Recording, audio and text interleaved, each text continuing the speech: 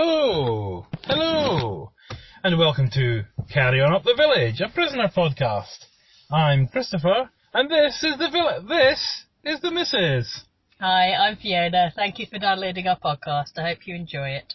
And first of all, don't panic, Carry On Up the Village fans. There hasn't been some revival of The Prisoner that has been broadcast and we're remarking upon that you've missed. We are having a special episode, special revival of our podcast, because we literally have today carried on up the village. And what a village it was. Yes, where have we been, Fiona? Portmeirion. We have been to Portmeirion, the location for the filming of the Prisoner back in the 1960s. And what did we think? It certainly didn't disappoint. Do you think it didn't disappoint? No, I was a bit worried because I had hyped it a bit in my head. Mm-hmm. But it was... I mean, obviously there were aspects that took adjustments. It seemed smaller than the filming suggested, and a lot of places were not quite in location that the filming had suggested they would be. Yeah. Particularly, I think the most difficult bit was number 6's house, or the outside of it. Yes. Was exactly the wrong place, and smaller, and not actually a house. So I think that was probably the hardest adjustment. I'm not sure it's in the wrong place. Well, certainly in my head it was closer to the main square. It was just off the main square. Oh, as in if you came out of the front door? Yeah. And went... You could walk forward down a wee pathy and then you'd end up at the... But you have to kind of double back on yourself to do that in real life. Well, and it was up high. I thought it was the same level as the square. Oh, I see. But again, you fill in these gaps yourself, because it's not necessarily spelt out in the filming. No. But yes, it is a crazy, crazy place with a whole mixture of different types of genre of statues and materials and colours, and it's just beautiful.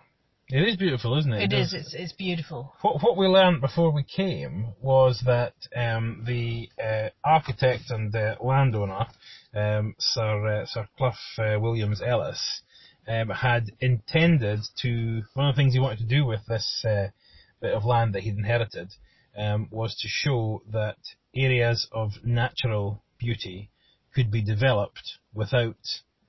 enhancing that beauty. By enhancing that beauty and not demolishing it. And I think he certainly did that. Yeah, I mean, it's the village is as beautiful as the surroundings, which are very beautiful. And looking out over the estuary, which at low tide is just a mass of sandbanks. It seems like it is crossable with caution. Yes. Yeah, so it really is a, what do they call that? Oh, tidal expert. Is that just an estuary? Well, no, a flat estuary. The fact that the tide goes... what's it called? A bay? No. A levee? It doesn't matter.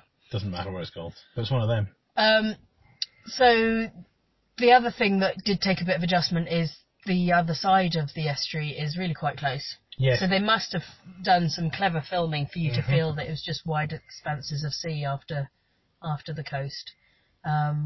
Yes, that was one of the things actually that kind of came home to me about The Prisoner from visiting, is that the ingenuity of the directors and camera people in filming there, so that, as you say, the estuary didn't seem to be not very wide, but also so that within the village, other buildings that shouldn't be in shot because they are in a different place in the fiction are not in shot, when in fact they're very close to where some of the shots are. So framing those shots in that way must have taken a bit of skill. Yeah, and that, I mean, to maintain the continuity and to remember where things are meant to be and all of that is quite a feat. So what were your favourite buildings that had featured in the programme? Well, I liked the Green Dome of number 2 place, but it was obviously disappointing to see inside of it, which is all wrong. No, there was not a big circular room with a big circular chair in it. Well, there wasn't even that much inside. As in, there wasn't that space inside that dome. I think, I mean, you're asking me about buildings, but I must admit the favourite bit is the square. The piazza. And the piazza, and the Bristol colonnades, and what's the thing at the end called? The Gloriette. The Gloriette. Which is the little balcony that the number 2 tends to stand on and give proclamations in a number of episodes. And then at the other end, the sort of Gothic folly gateway arch, thing. Yeah. So they're very, all of those things are very iconic of the film, and what makes it particularly what you remember. So, and that did all look like it should do.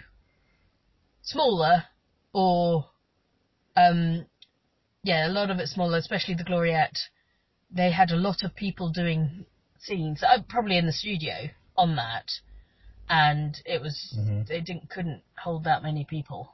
Well, I'm not sure, because I think the only people you ever see on the Gloriette balcony itself are number 2 and number 6. I think there's only ever 2 people at any given time. I think so. Oh, maybe I'm misremembering. I mean, there has been a period of time since we finished our podcast. I mean, how long did we finish it? We finished it around about a year ago. Okay. It can't be that much longer since. And we haven't watched any since, so that's just from that memory. Well, we did watch a bit though on the most recent Blu-ray set. There's a very handy, if you're coming to visit in Portmeirion, a very handy feature called Many Happy Returns that shows you the clips from the series and also what that looks like now on the location. So that was handy, rather than having to go through every episode and fast forward past all the bits in the studio. And I would say it's all kept up very nicely. I mean, obviously they charge people entry, but they do appear to be using that money to constantly paint the bright colours and everything. I have to say, I was here about 20 years ago. I'm not sure if I mentioned this on the podcast, but I remember being there at that point and thinking, they're not really this isn't being kept very well. Yeah, and so were you pleased to see that had changed? It is much better now. Right. It's much more informative. There's much more information about. It almost seems friendlier than it did at that time. What are we wanting? Information, and we did get it. Yes, it was, and they it's not like they barely tolerate the prisoner fans. It's obviously embraced wholeheartedly. There's a shop. There's a lovely bust of Patrick McGowan. Yes.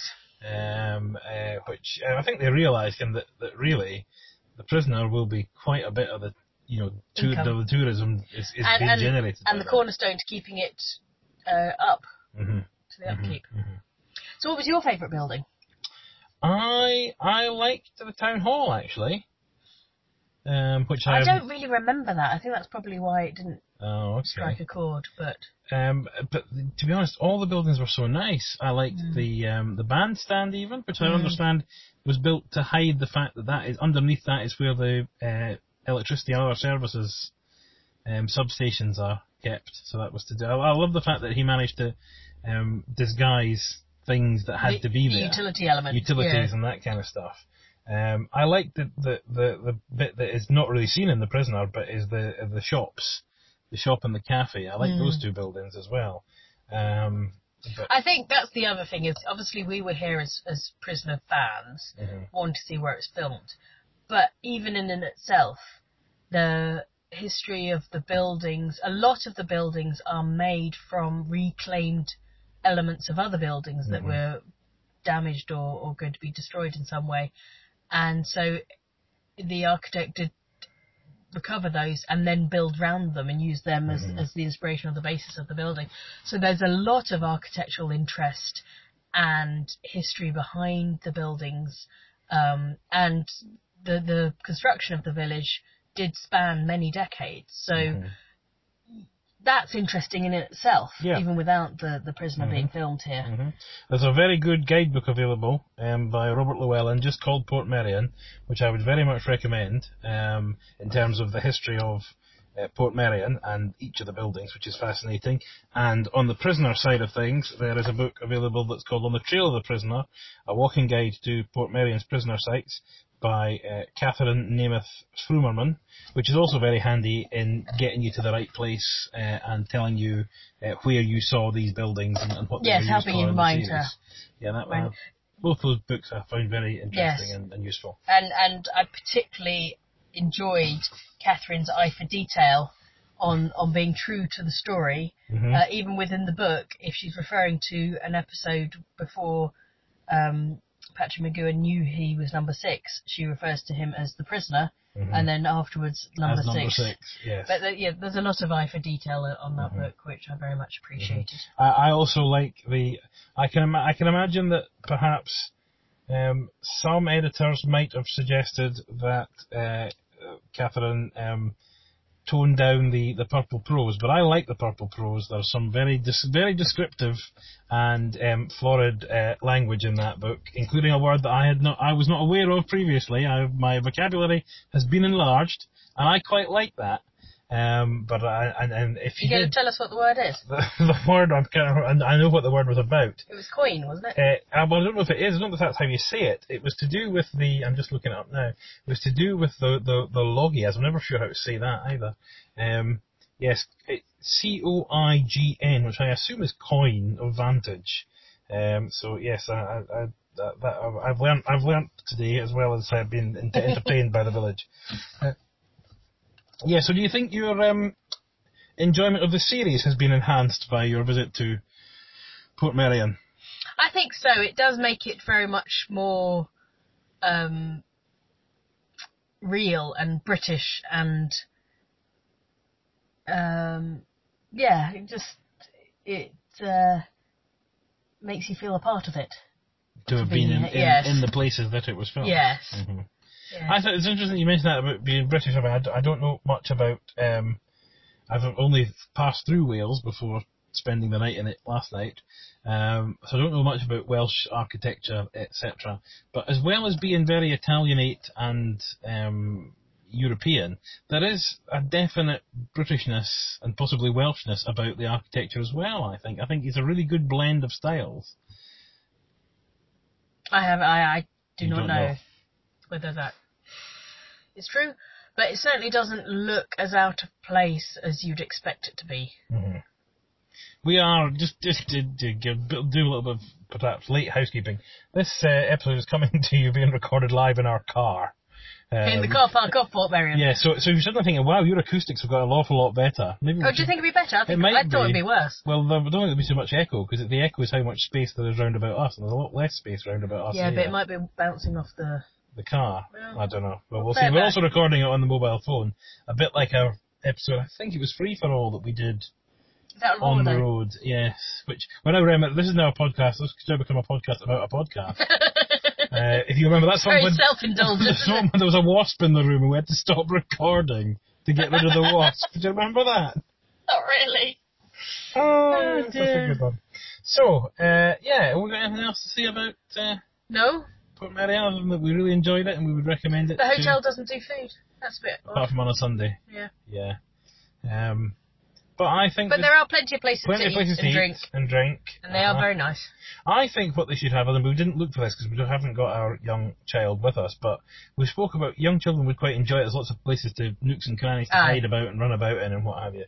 The one thing I didn't see was some sort of kids' activity guide to Portmeirion. Can you find? There's so many little bits and things. I saw other people doing that. But I think they were just doing it themselves. No, definitely, because those kids I ran up and went, I found the white door.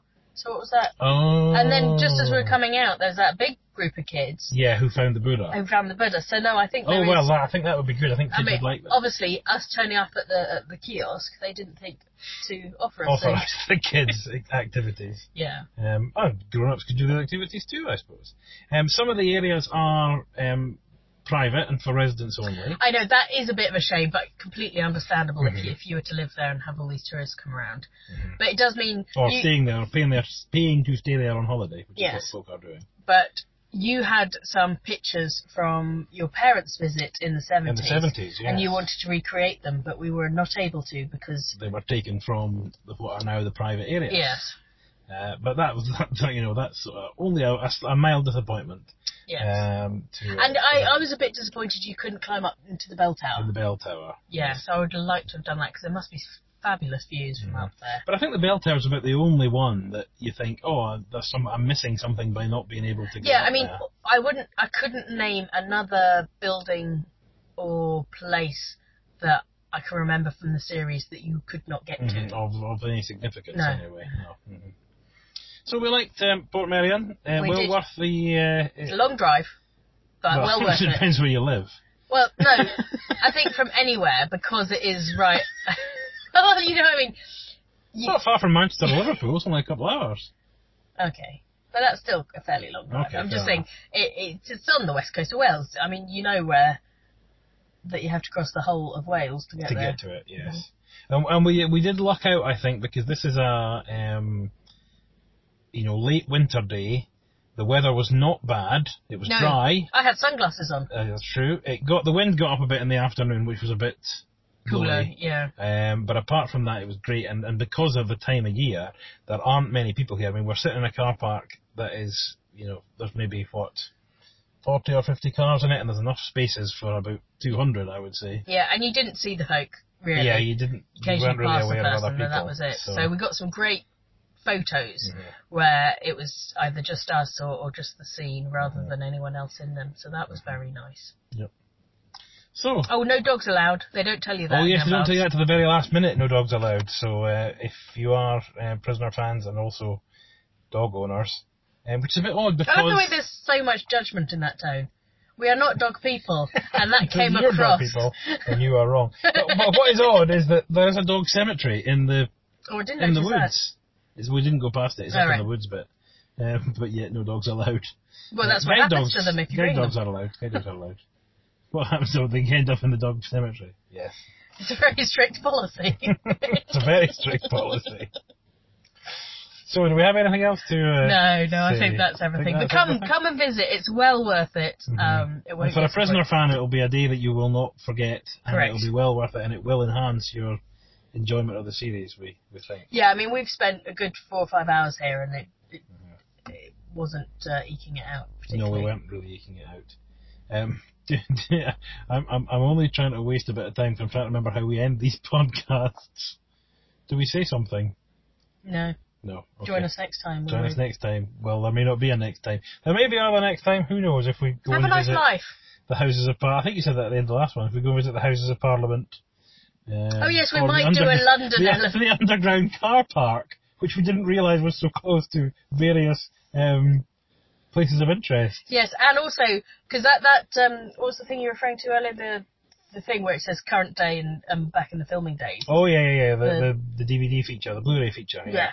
Yes. You realise that opening sequence of him resigning, how much of that was actually filmed on location. On location. Including the corridor. Including the office seemed to have been built into a car park. Into a room in the car park, Into a room in the car park. So, so that was quite pleasing to see how much of that was actually real location. I was surprised at the bit with the corridor, because it was so lighting intensive as he goes past. You think they would have had to have created that. You thought it'd have to be in a studio, but it just shows you how resourceful these technicians are, and creative these technicians are. Yes. So yes, Portmeirion, come and visit it. Well worth the money. Children seem to be free in the winter time as well, wouldn't they? Plant Zero. That's true. I think the spelling plant seems to be the Welsh for child, but yes. I don't know about that. So yes, come along, come and see it. Thanks for listening to this little extra episode of Carry On Up the Village. I hope you enjoyed it, and thanks for listening. Bye! Bye!